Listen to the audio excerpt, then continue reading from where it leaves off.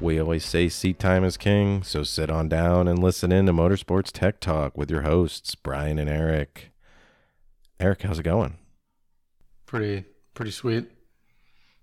You know, always a good weekend when you get to tool around on a mini bike and then angrily rip some old wiring out of another car. So, good times. Yeah, we got to hang out and work on the Conquest a bit. Yeah. Yeah, disassembly is always definitely the easiest and also yes, the most fun part. I got to stop taking things apart and start actually putting them together. But it's still, there's always more things to take apart. It seems like, especially when you just keep buying cars like I do.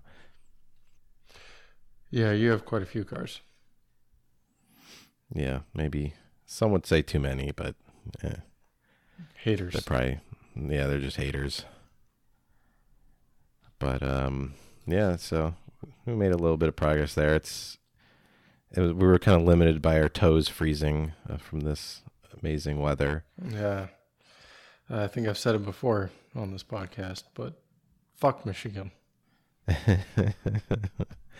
It seems like the Michigan weather is getting to everyone this weekend. I think there's snow in Oklahoma and Texas and everything right now, and they're getting like below freezing, big accidents, lots of crazy stuff. Yeah, it's never good. 100-car pile up in Michigan, or in Texas, sorry. Dallas, I think. Yep. It's not good, but yeah, hopefully it starts warming up because I don't know how much more I can take of this. Yeah, for sure. I don't know. It sucks. Like, snow itself isn't bad. I like snow. I can deal with cold too. But it's just all of it. It's more humid and cold, at least compared to Colorado, obviously. Mm-hmm. And there's salt everywhere and everything rusts. And there's nothing to fucking do because it's flat as shit. So, you're just losing half your life over the winter. Yeah. Yep. There's stuff to do if you keep buying things, right? You can buy a snowmobile and buy a jet ski and buy this and that, but yeah, just or take a lot of flights to warmer places, or more mountainous places. Yeah, just keep leaving and it's fine. Don't spend your time here, and the winter here is great. Yeah, that's how I look at it. But today we were thinking of doing maybe a little different, different episode. I mean, similar but different. So same. We're gonna talk about combination of things we hear online, things maybe our friends we've had arguments about, like just things that we thought we'd just have a little chat about and go back and forth on, that are kind of near and dear to our hearts. So yes. Yeah. Should be fun, a little less serious, probably closer to a shitpost, but Yeah, so I think our first topic. So this was an argument that happened back in the office when we were all at Pratt & Miller. And back in those days. And basically the way it would go is someone would talk about how, torque doesn't matter. It's all about horsepower. Horsepower. I think the saying, there's a saying, right? Like torque wins races, horsepower, something, I don't know. Yeah, I don't know what saying you're talking about. Yeah, I can't remember. There's a saying, but whatever it is, they're kind of on the opposite end of it, it seems like. But basically their argument would be that torque doesn't matter. It's just horsepower. Horsepower wins races. Torque, I don't know, pulls your trailer or something. Yeah. But so my fundamental issue with this, right, is that they're directly related, right? So horsepower, and the numbers I'm going to use, I guess, relate to empirical units, so foot-pounds and horsepower. But power equals torque times RPM divided by 5252, right? That's it. Very straightforward, very easy. So if you gave me power at a certain RPM, I could give you that torque. And if you gave me torque at a certain RPM, I could give you the power. It's not like, I don't know. Yeah, the horsepower is derived from the torque. So if you have more torque at a given RPM, you also have more horsepower at that given RPM. Yes. So, but I think kind of the crux of the argument that they were trying to get to was maybe more comparing, say, an engine that makes 800 horsepower, 800 foot-pounds, but only revs to 5,000 RPMs, and one that makes, revs to 10,000 RPM, so makes same horsepower, but then basically half the torque, or at least peak torque. And I guess so they would prefer the higher revving, I guess lower torque one, but I don't know. That's a different argument because then you start getting into maybe like what kind of gear ratios are you using? Like well, if you dial it back before you need to care about gear ratios, and if you have two separate engines and just based off of how high they can rev, so we're comparing a diesel to your S2000 or whatever, right? If the S2000 has more power and you're talking about like a drag strip, it's going to win, right? But this idea that horsepower is all that matters is strictly like a VMAX condition, right? Yeah. And that's where the problem is. The more torque, or the torquier, quote, so to speak, engine, that, just doesn't rev as high. It'll beat the other car off the line, probably. And then all of a sudden you care about inertia and weight and all that other shit. But, in the first 5 feet, torquey guy will win. But in a VMAX condition, the higher horsepower engine will win. But at least in road racing, the kind of stuff we talk about, the concern is that you're not always at the optimal spot. There's traffic. Mm-hmm. You have to slow down. Maybe it's not enough to downshift, but it really kind of puts you at a shitty spot in your rev range. So now, you're trying to make a pass and you're in an unideal position. That's when you want what's described as the torquier engine. What it really means is at that RPM, it's going to have more fucking power. But that's where it, comes from, I guess, in my mind. Yeah. I mean, it's I guess if you have too much, you can have too much torque for sure. And if you don't have enough tire grip, you don't have, if you don't have enough grip, you're not going to be able to put. Again, you can say torque or horsepower, just how you want to convert it. Like you can have too much horsepower at an RPM or too much torque at an RPM. I mean, they're all related directly to each other. But, if you came out of a corner with your turbo car and you have it, it has some like boost creep issues and just shoots up to like 35 PSI, like it's probably just going to freaking, roast those tires coming out. And that's when you don't want low end torque in that case. But if your tires can handle it and go all in, start over boosting, come out of corners just so you can shoot out of them quicker, and then maybe you start lowering at higher PMs to keep the efficiency of the turbo from falling off too much. But just I don't know. I always thought it was a weird argument. Like maybe if you're just talking like the kind of VMAX or even like drag racing condition, where if you have all this torque, you're probably just going to spin up the rears anyway.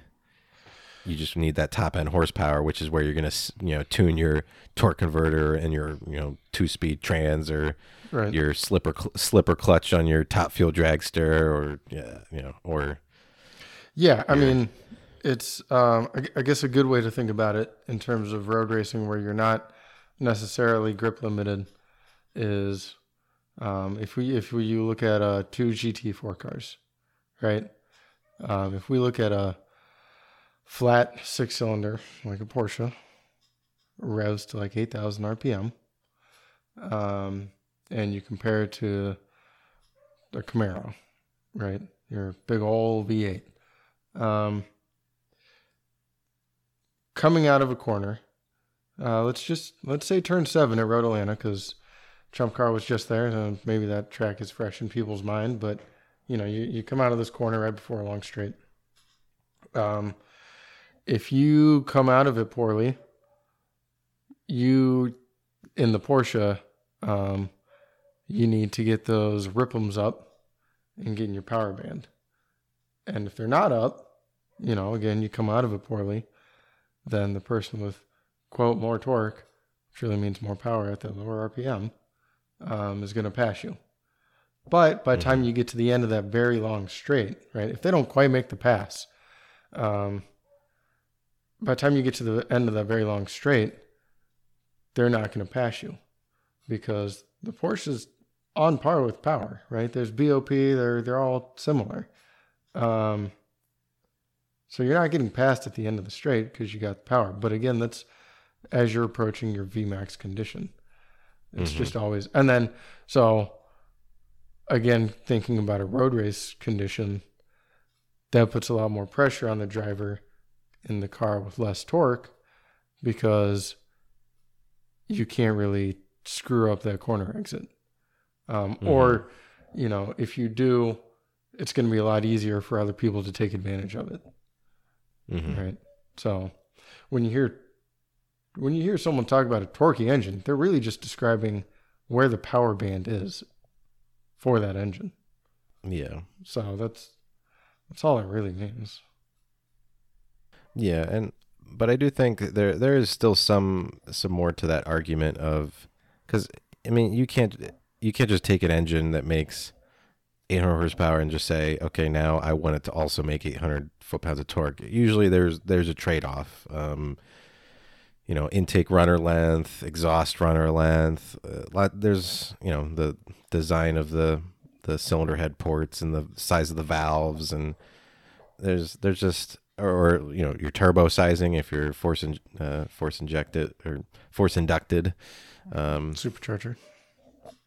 Yeah, your supercharger volume and size and pulley, ratio and all this stuff. So there's with everything there's usually trade-offs. So if you, I guess, have the opportunity to build the more peaky engine versus the more low-end engine, I think it does depend on it definitely depends on what you're doing. So right. In like an endurance racing situation, I think you would want the torqueier engine. You'd want something that is good in traffic, can come out of the corner if you get stuck behind someone, can have good kind of launch off that corner quick and either get alongside or at least get back into the draft right away. So on the long straight, you can get a little extra on there by keeping in the draft basically. So, and like you said, if it lends more to maybe less experienced drivers that might make some mistakes and not carrying good speed through the corner. It gives them an opportunity to still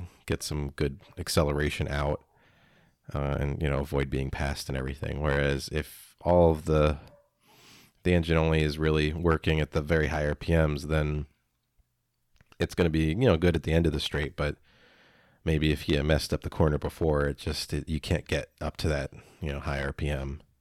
Right. And then also you start talking about gearing, like if we specifically talk Champ Car, most cars people are racing are older and just have 5-speed manuals, and that fifth gear is going to be super mega overdrive for the highway mileage back in the day.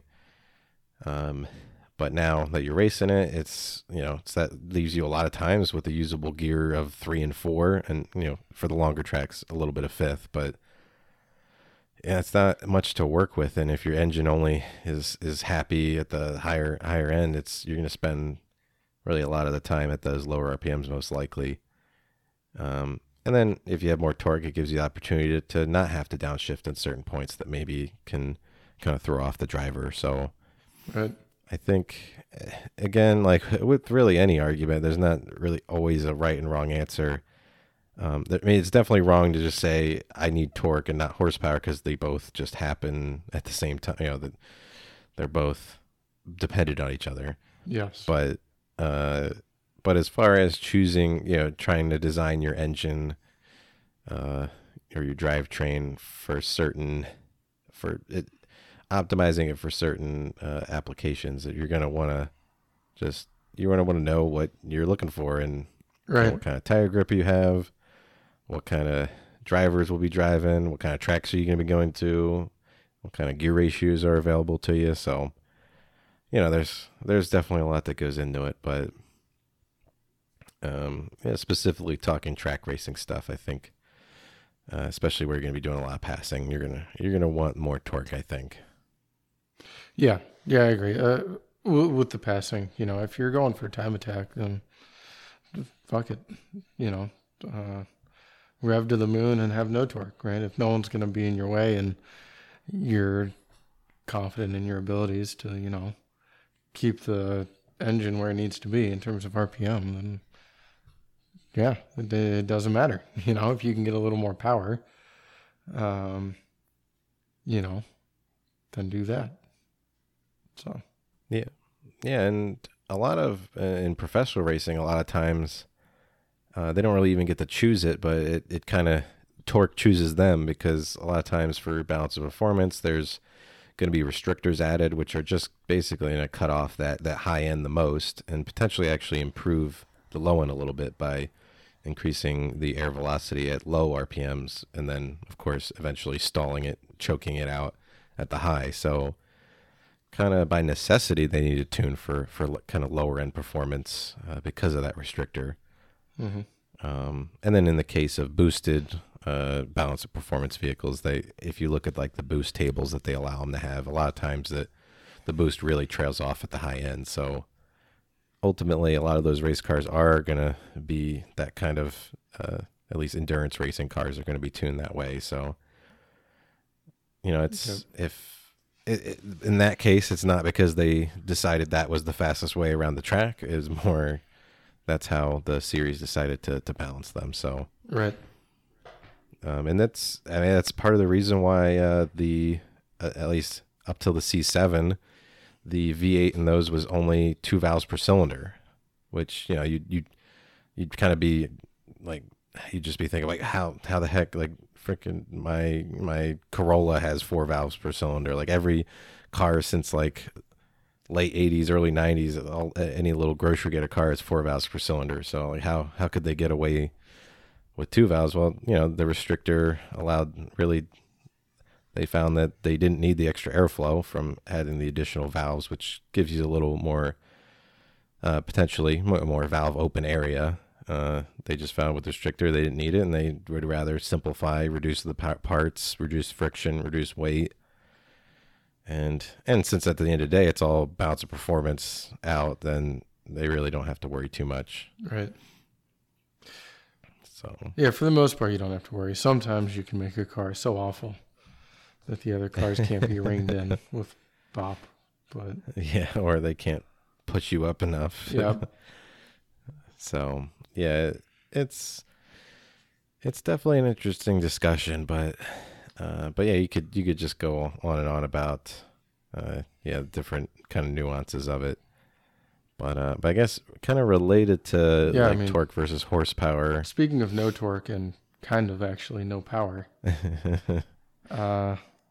recently I've seen a lot of people saying the Miata is a momentum car, which is true.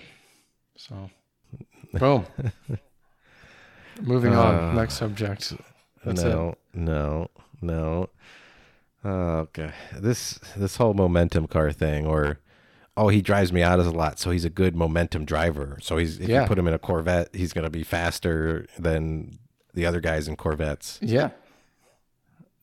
but that's so. Eric, let me ask you here. So when you drive a car, right? Yes. On a track,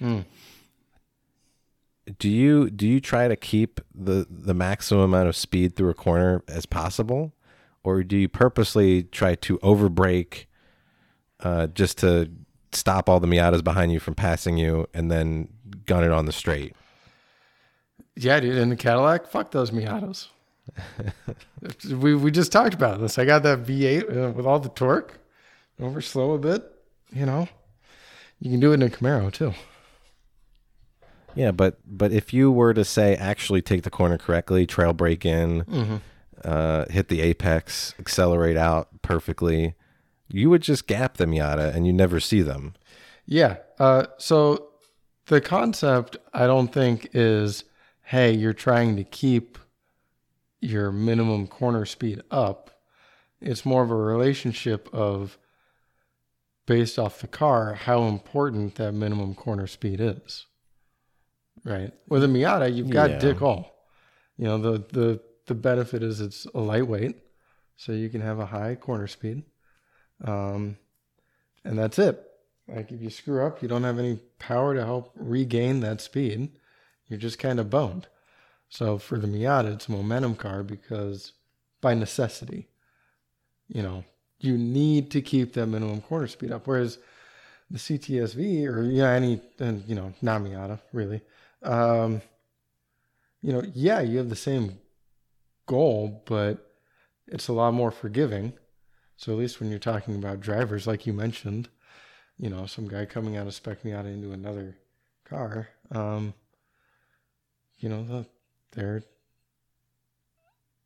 they're better at it because they pay a higher penalty for it. Yeah. So, I mean, you kind of said it yourself when you said if you mess up in the corner, then you're going to be, you need to maintain the momentum. But how about you just not mess up in any car? Like I said, if you're stuck behind some guy with more horsepower than you, I get it. I understand the situation that people are kind of talking about. You're at the track day or you're at a champ car race and you're stuck behind this Mustang and your Miata and you can't get by them because you need to, a lot of your lap time comes from taking the corners faster than they can.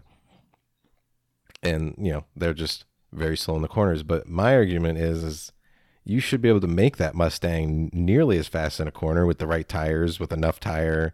Yes, it's going to be heavier, but potentially you can make it corner nearly as well as a Miata. And if it does that, then it's just going to be faster everywhere. It's just going to be faster. I think it's more. So you're cheating the argument because now you're just talking about faster cars. Like no shit, a DPI car is faster than a GT3 car. Like, oh wow, it's faster in the corners and has more power. Wow. It's faster. No shit.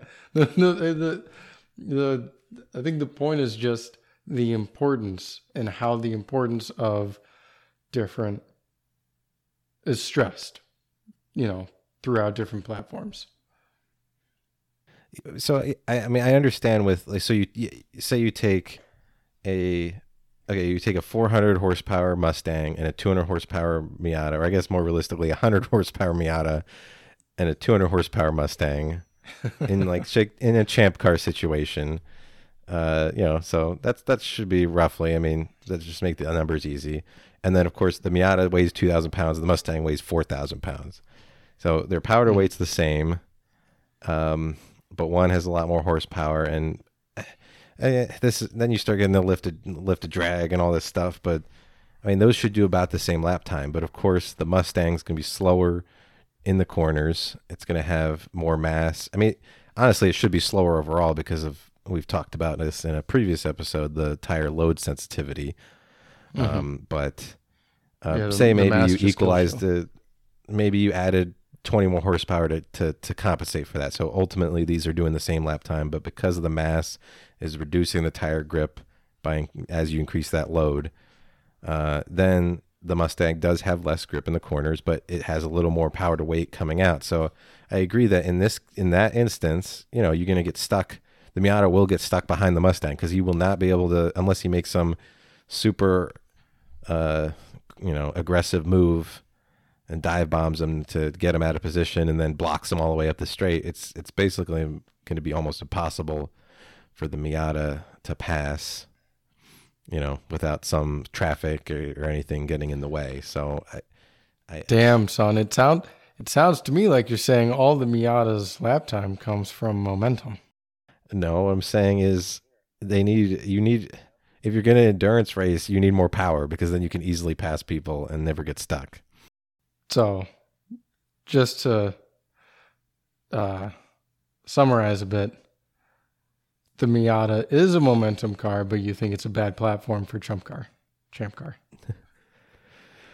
I mean, I guess answer your first point, kind of.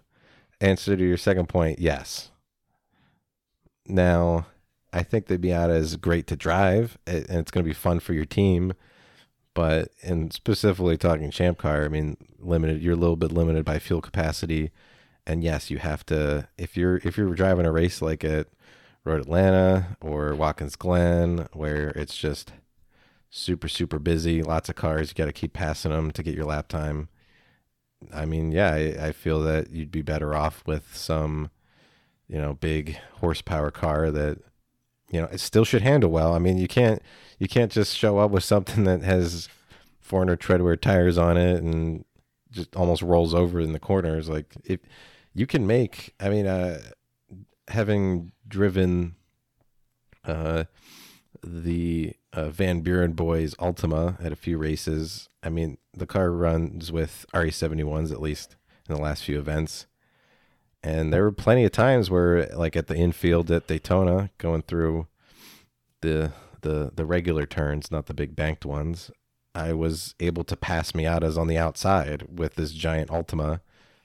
Of course, that's some of the Miatas. There's going to be fast Miatas, slow Miatas. I mean, they can vary widely, but I mean, I was taking my very much so not defined as a momentum car, and I was carrying momentum right around the outside of these Miatas that you would think would be able to brake and turn better. But well, I mean, they probably could. It just sounds like shit-tastic driving. Yes, it could definitely be driver mod. I agree. So, I just hate the idea of like there's momentum good at momentum drivers. That's what you call a good driver. If you're a bad at momentum, I can only drive Mustangs. Like, well, you can only drive Mustangs slowly. Is that what you're saying? Like, you can't handle Miata? I don't know. I think the goal here is for us to maintain momentum, as much momentum as possible through every corner and every part of the track. So yeah, that's a good goal. Just some cars will be able to do more. That's all.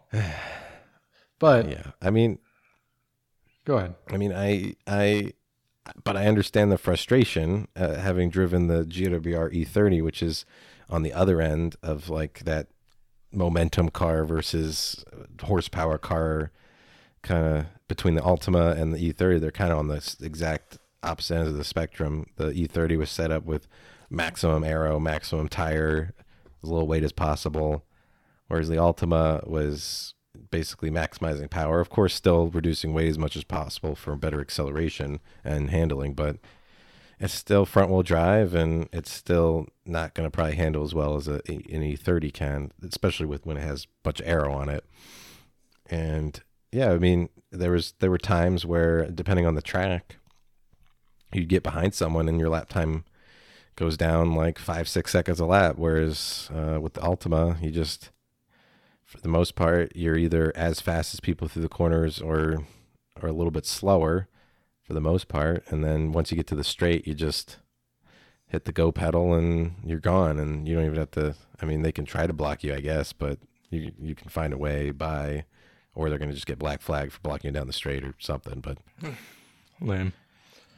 So I get it. I get the what people are trying to get to here, but I just hate the whole, this is a momentum car. Like, every car, if you want to go fast, every car should be a momentum car. You should be. But some cars it matters to more than others.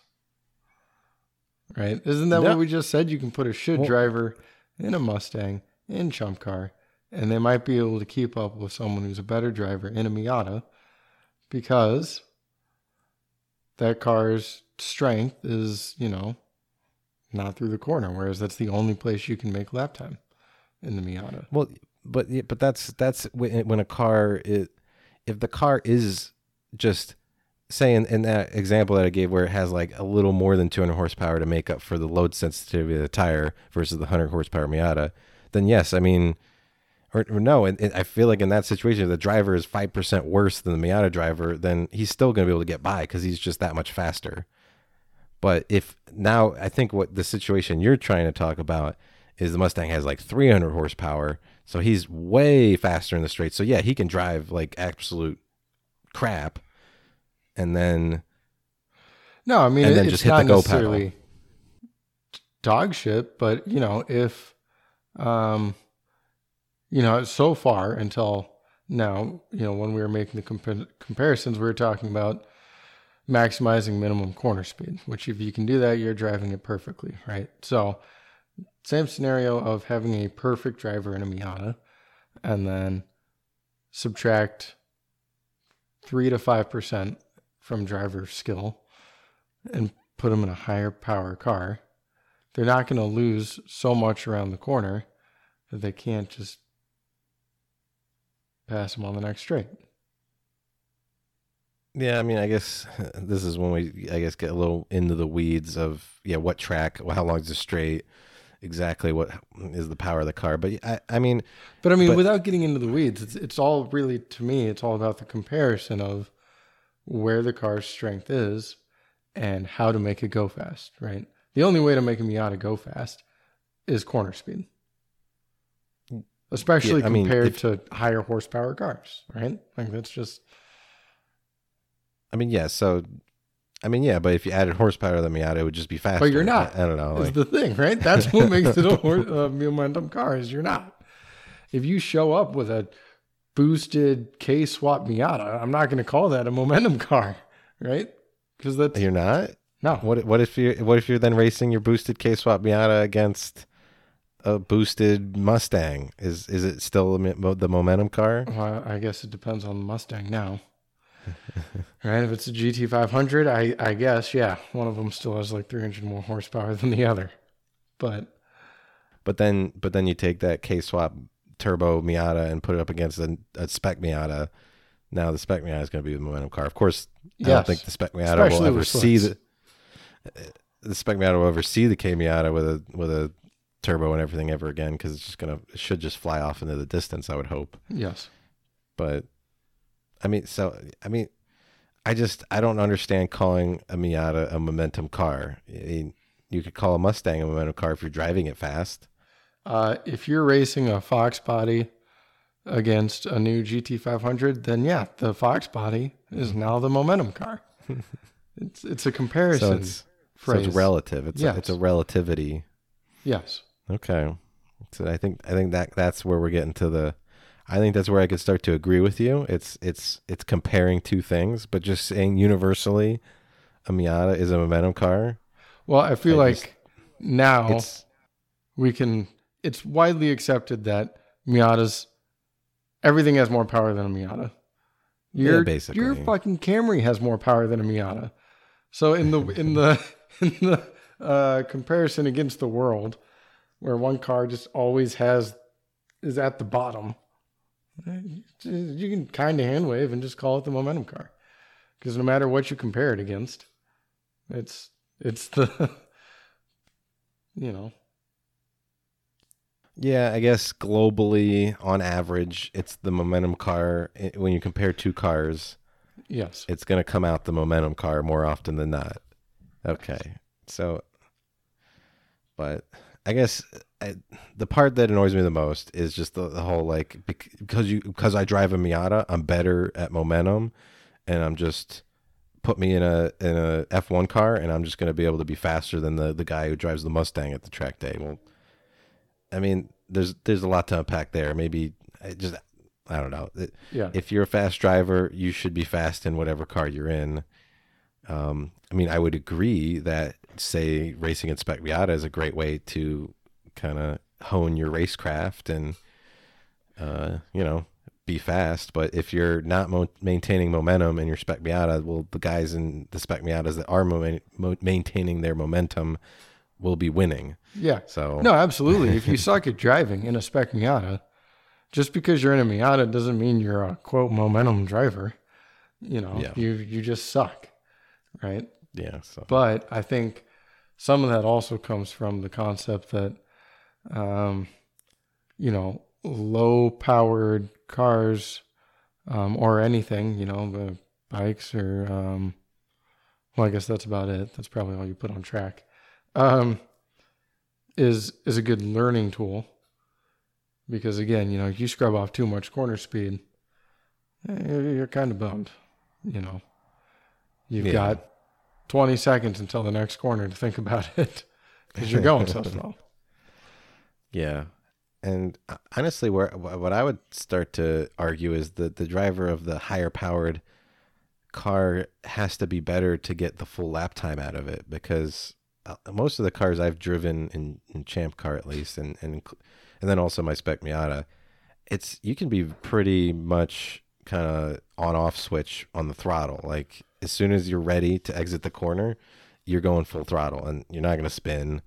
I remember one time I spun the tires on my Spec Miata in second gear coming up turn 5 at Pittsburgh, and I thought something broke or something on the car, because I was like, what is this? What is this wheel spin? What just happened? But I think if you then take a car that's 400 horsepower and race it in Champ Car and try to get really fast lap times, then I feel like you'd have to be a lot better, because you need to manage that throttle. You have to try to keep the speed up in the corner, and you're probably dealing with a lot more weight of the vehicle. So making sure you're getting the load transfer right and the brake zones and trail braking. And I don't know. I feel like a very low power and low grip car, or I guess low power, high grip car is going to be very easy to drive. Whereas a high power, medium grip car that's going to start, if you don't have traction control and everything, that's where I think the skill starts coming in. Yeah, I mean, I think there's a lot to unpack there with skill, right? Certainly I would say the lower powered car, high grip, will tell the driver a lot more significantly when they're screwing up, right? Like, hey, you can get on throttle a lot sooner. You don't need nearly as much brake. I think it relays that, I guess, to the driver much better. So I kind of agree, but I think there's a huge driver mod variable in there, right? Just because I think to get 10/10 out of anything is difficult, but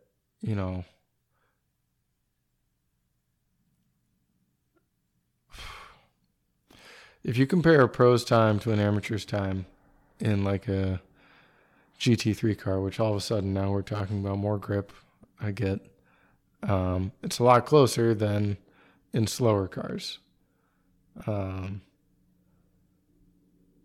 So, it might be harder maybe to drive the slower car fast. Again, now there's driver aids that we're talking about, or some. Yeah, I just think now talking about this, there's too much of a driver mod thing to unpack. But yeah. But I guess, well, because the thing is, I guess, like the GT2 class, right? The new class, the car is made to have a low corner speed, lots of power, minimal aero. It's targeted at amateur, and gentleman drivers who want to go faster. But, it'll be a little bit safer because you have lower corner speed. I think that'll be easier to get closer to a pro's time at than, something that maybe doesn't have quite as much power. again, they're still not going to get the pros time, but they'll get closer. So ratio wise, maybe it's easier. But again, like I said, the lower power car, I think personally, like in my experience, communicates when you've screwed up so well to you that, it's probably the best learning tool for that anyway, for that specific application. So I mean, I think there's a lot to. I think lower power cars are good learning tools because then you're going slower when you make that mistake. A lot less energy there. But I don't know, I guess in my experience watching Champ Car races, I just noticed a lot of maybe the really, really fast Champ Cars that maybe because of kind of how the Champ Car rules are and different handling mods are kind of restricted. A lot of times those cars are going to have maybe more power than a lot of the field, but then they still have similar tire grip and maybe they don't have any points for aero, so the cars are going to be less stable at those sustained higher speeds that they're reaching since they're just more powerful. So I feel like I've noticed when maybe their ringer driver gets in, there's a really big gap between their ringer driver and maybe whoever's their slowest driver, whereas some of these some of the Miatas are arrowed out E30s. It seems like no matter who's in the car, they're able to do kind of close lap times, but I don't know, that there could be a lot there again, just how the car was set up and right. Well, and that's all AMs compared to AMs, right? And then I again about the learning tool thing too, right? Like I think you'll see a lot of people in slow cars get closer to the faster person on their team's lap time than in the fast car. Like you'll see better driver progression throughout the weekend. So, maybe comparing Saturday morning isn't the same as comparing Sunday evening. And some of that comes down to, like, you mentioned being smooth on throttle application and whatnot. If you're in the GWR E30, which I think those guys did a fantastic job of making that car very easy to drive. And that was their goal, right? You can make the car a little faster, but it'll be more on edge. Whereas if you make it easy for anybody who's renting to get in and put down a good lap time, honestly, I think that's a good Champ Car strategy. But yeah. I digress. When your hair is not on fire, right? You're not an amateur in a car that has more power and less weight than you're used to, right? You're not in the Riley Corvette or anything, right? You go through a very simple corner, let's just say, for the example, right? You go through 11-inch Ingerman, right? It's like a 90-degree right-hander, flat, easy. You go through and you end up sort of in the middle of the track, just letting the car do what it needs to. Oh shit, I could have gone faster. Whereas if you're, you had too low of a corner speed in a faster car, right? So the car could have gone through the corner faster, but because you're maybe not as smooth getting off the brakes or onto the throttle, back end steps out, maybe just a little bit, you save it. Maybe you're near the edge of the track now. You don't know what the fuck's going on, right? So that's, I feel like we've really left the argument of what a momentum car is, but I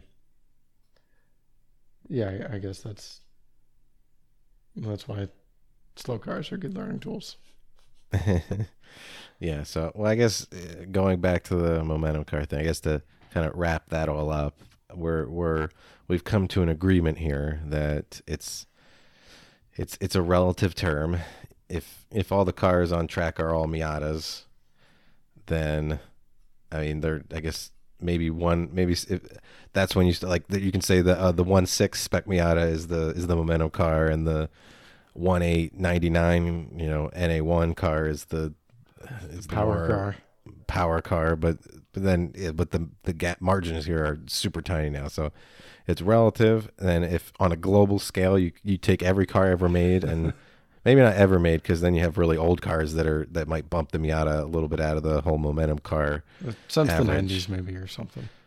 Yeah, you look at like 80s, 90s, and up, then yeah, you take all those cars, put them all together. You have like the Miata, Lotus Elise, like K cars from Japan, and on one side, but on average, they're mostly going to be momentum cars. Whereas, yeah, you take your Rolls Royce Ghost or Flying Spur Phantom, whatever, and your Mustang and your Challenger Hellcat.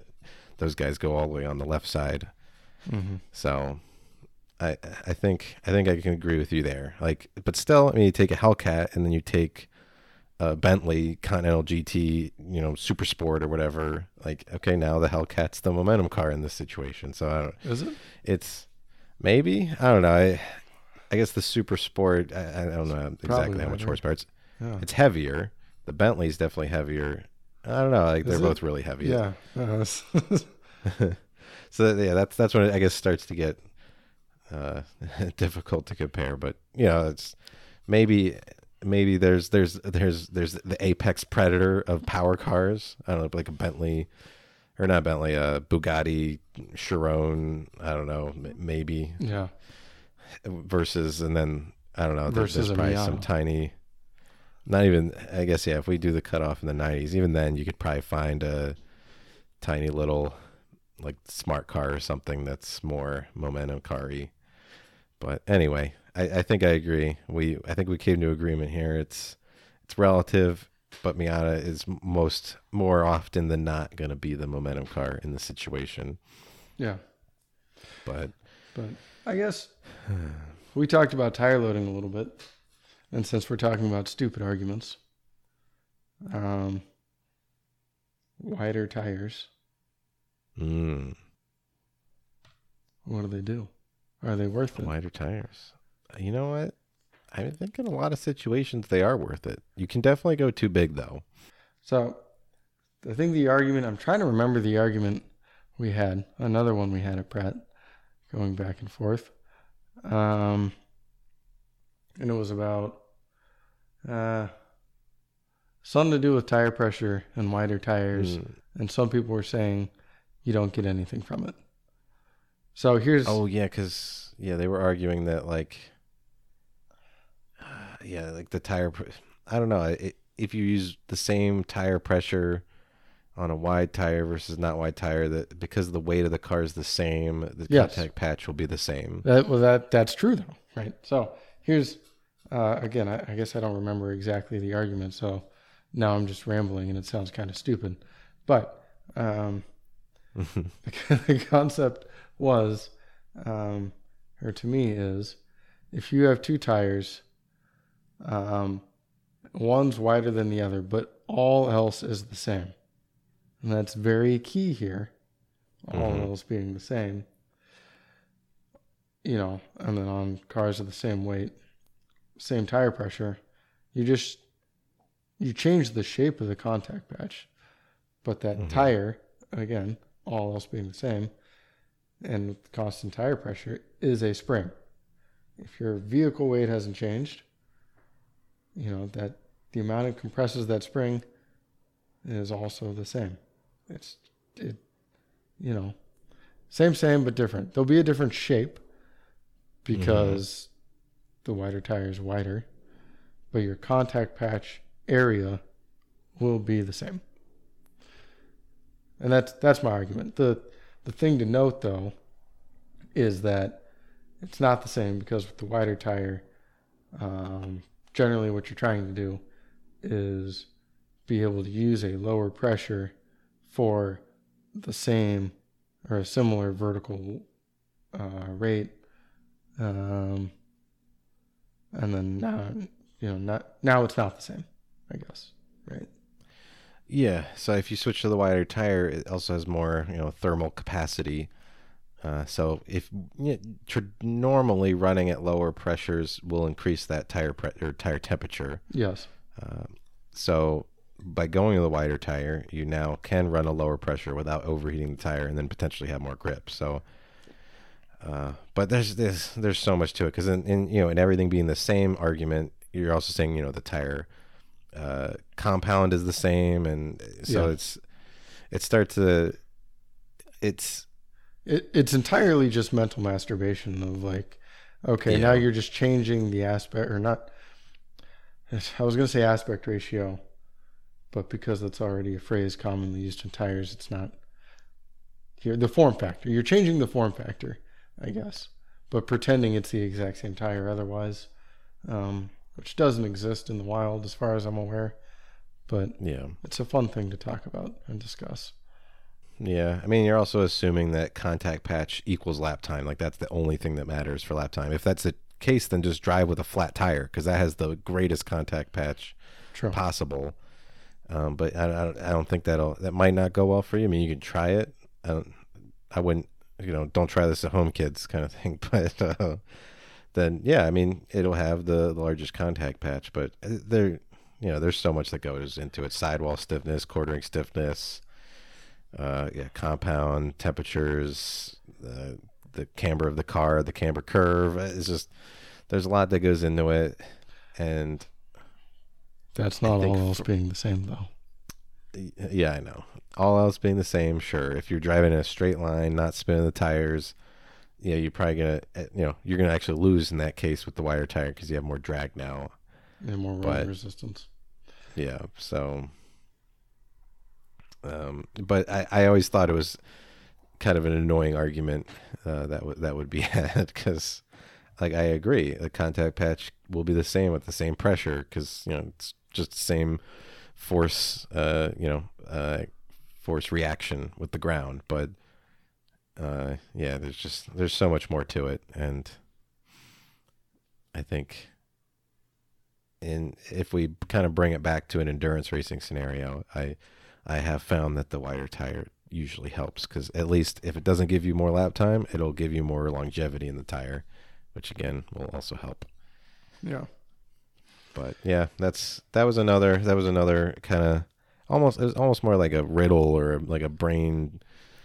Yeah, exactly. It's just it's a fun thing to discuss. It's not really realistic, because again, these two tires in our minds don't exist to compare, but it's just fun. Yep. It goes back to, I guess, tire fundamentals. So. Yep. Yeah. So I guess one thing that does annoy me, though, is just when, I mean, one example would be the Toyota, the latest Toyota Supra. Not picking it because not picking it because I work for Toyota, but more because it's been a polarizing subject in the automotive community. Yes. But everyone's just saying, oh, it's just a BMW. It's just a BMW. It's just a Z4. Is it though? I mean, if it was, then it would be a Z4, because you can just buy a Z4. I mean, they're different cars. But I agree, they're both manufactured by it's Magna Steyr or whatever. I can't remember the Austrian plant that does it, but they're both manufactured in the same place. They were, whereas the Z4, I mean, the platform was a joint venture between Toyota and BMW. But I mean, it just starts to get to what is a car? These are brands. What makes a car a car? Yeah. I mean, I know you identify cars as different brands. I mean, it's a good way to identify them, but I mean, brands for the most part in today's world are just logistics companies, right? Yeah. They just, I mean, they take, there's very few things that the OEs will do all themselves. I mean, the major things are kind of body structures, chassis monocoques, or just any sort of body structure and crash design, crash testing and designing, and that's done for the most part in house. And then a lot of times engines are usually done in-house. Depends. I mean, in some cases, you can have a different brand engine in another car, but usually it's the major manufacturers that are going to be designing those from scratch, and a lot of times manufacture themselves. I mean, parts of the engine won't be done. Like, the pistons will be from Mahle, and the rods will be from Mahle too. Maybe like it's just There'll still be suppliers for certain parts in the engine, but maybe the overall design is more OE based than other things. Whereas, like the fancy little radar sensors on the front of every car now that can do radar cruise control, that's just done by like Continental or whatever sensor maker that they buy. And then, of course, they do their own programming to make them work. But there's a lot of suppliers. They're sourcing from these suppliers and putting it all together into one thing and selling it. So, but dude, 2JZ, and now you got this thing. Yeah, the 2JZ can never be beaten. It's the greatest engine ever. I mean, it's a great engine. If you want to make 1,000 horsepower on an engine with, buy an LS. You still have to modify it. Yeah, that's the thing is you have to, like, the people who make those high horsepower builds modify it, and again, it's Yamaha worked on it, so I mean, is the Mark IV Supra a Yamaha? No, but I guess does another company working on an engine, even if it's just part of it, invalidate it? But also, like, yeah, dude, I mean, if you're replacing the bottom end of your 2JZ, I can do that with an LS7 too.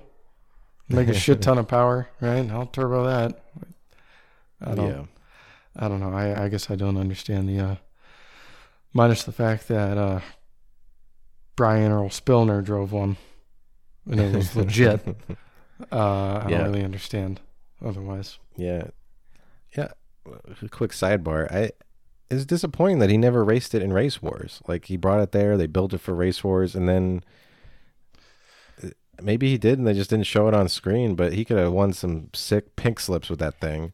I think, I don't know at all, but I'm just going to go ahead and say he was planning on racing it and they got in the fight because, Johnny Tran's out there calling people narcs and them's fighting words, boy. Yep.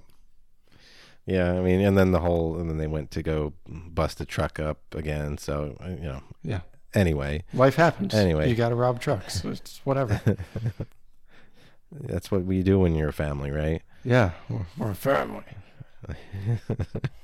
But, I mean, going back specifically to 2JZ, I think when you break it all down, the reason why it's so kind of, I guess, legendary is it kind of mostly comes down to the block. Of course, and there's a lot of things that bolt to it, but I mean, the block itself, there's some cool videos online you can watch where people are comparing like the 2JZ block to the RB26 that's in the R32 to R34 GTR in one way or another. And just comparing those two blocks, I mean, obviously the 2JZ has more displacement, but just comparing the two block for block, like 2JZ has more cylinder wall thickness. It has a higher deck thickness and larger bearing journal. So it's like, it's beefed out. It's a beefcake. Mm-hmm. I mean, the impressive part though is also, if you just weigh the two blocks though, with all those differences, the 2JZ is still lighter than the RB block. So it's, in this case, just Toyota did a better job than Nissan in designing a block. Now, honestly, I would say that they probably could have made it so much lighter, because if this block survives at 2,000 horsepower, it probably didn't need. Like, are those people not filling their blocks with cement and shit?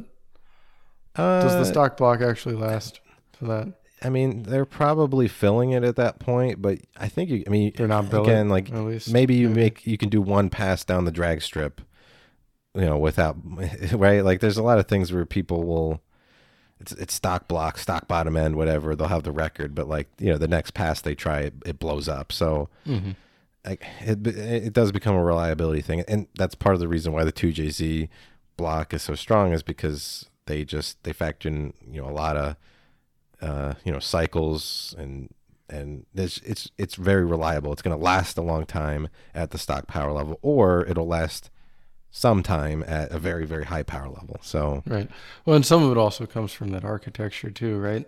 I think we've discussed it before, but when you talk about in a straight six, you compare the number of cylinders to the number of bearings, and then compare that to a V8. I mean,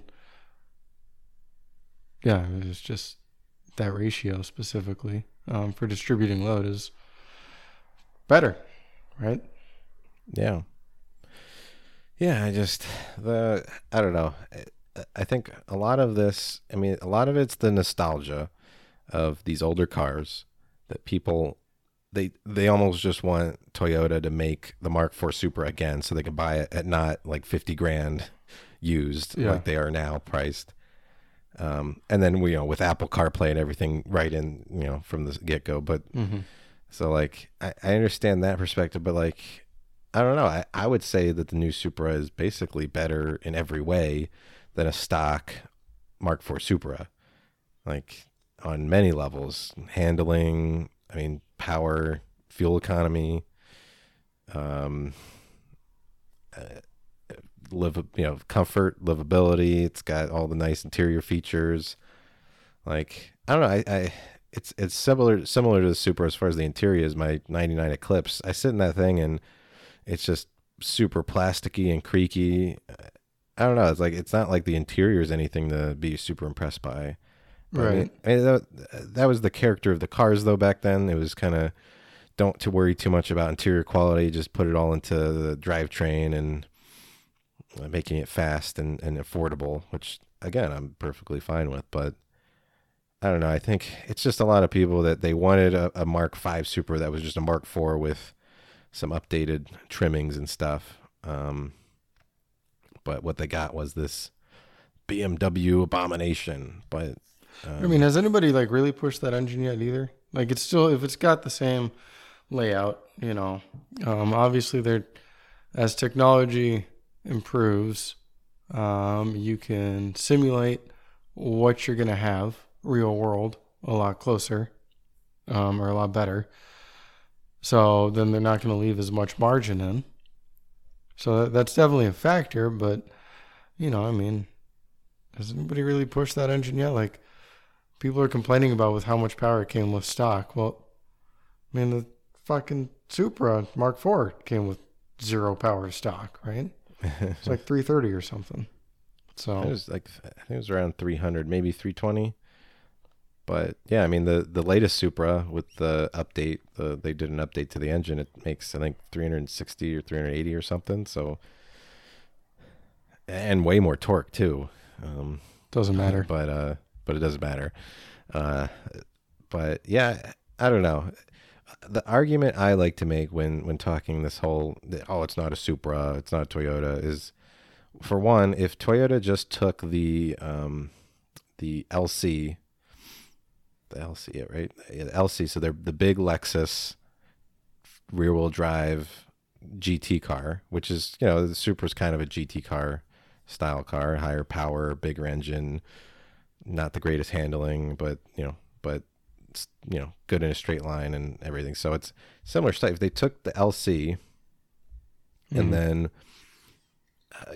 and then put a Toyota badge on instead, and maybe they take out some of the sound deadening, all the fancy sound deadening stuff down, you make the interior Toyota interior to kind of cheapen and everything, and then sold it for 50 grand and said, hey, look, this V6 twin turbo, and there's a V8 option too. This is the Mark IV or Mark V Supra.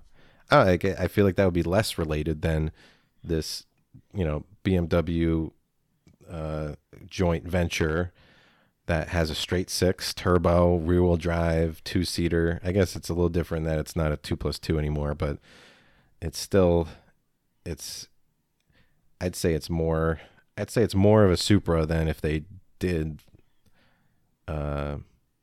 what I said, modified something they had existing, because they don't have any. Toyota doesn't sell a straight six engine anymore, at least in commercial, regular cars, passenger cars. And maybe they have some commercial thing in Japan that I don't know about, but it's all V6s, maybe turbo. They have the turbo V6 in the LS.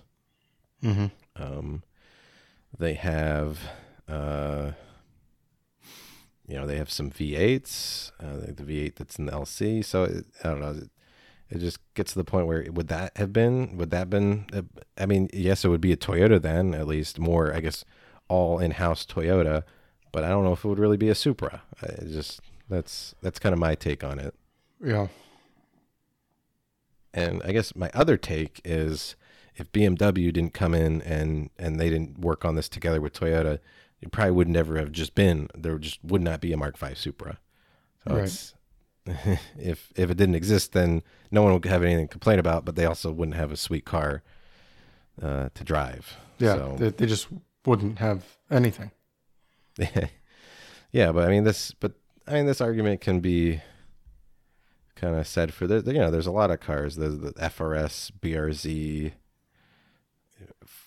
I guess 86. RIP FRS, but yeah, 86 now. Those cars, I don't think they like so my understanding of those cars is it's actually a lot more Subaru than Toyota for those. Yeah, I mean they're fucking boxer engine, right? Exactly, and so people aren't. I mean, I don't really see people saying, "Oh, that's that Toyota GT86." It's just a Subaru. I hate that. I don't know. I don't. Well, just to interject real quick, I feel like the people who complain most about the Mark V Supra are JDM people. So they don't really give a fuck if it's a Subaru.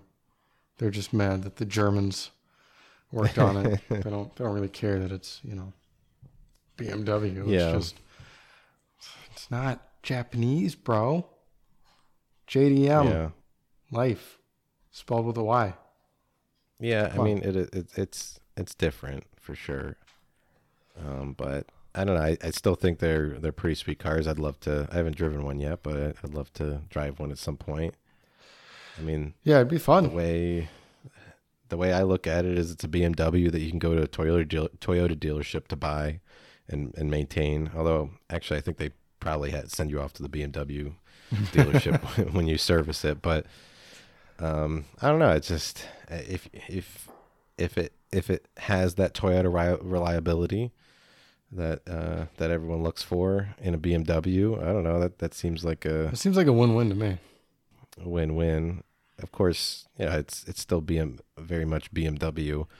So I guess we'll have to see. But since it was jointly done, Toyota had a say in everything. So yeah, if some reliability numbers weren't up to par, then I'm sure they'd say something. Of course, I work for Toyota, but I don't know any of these inner workings since that project was not done in North America. But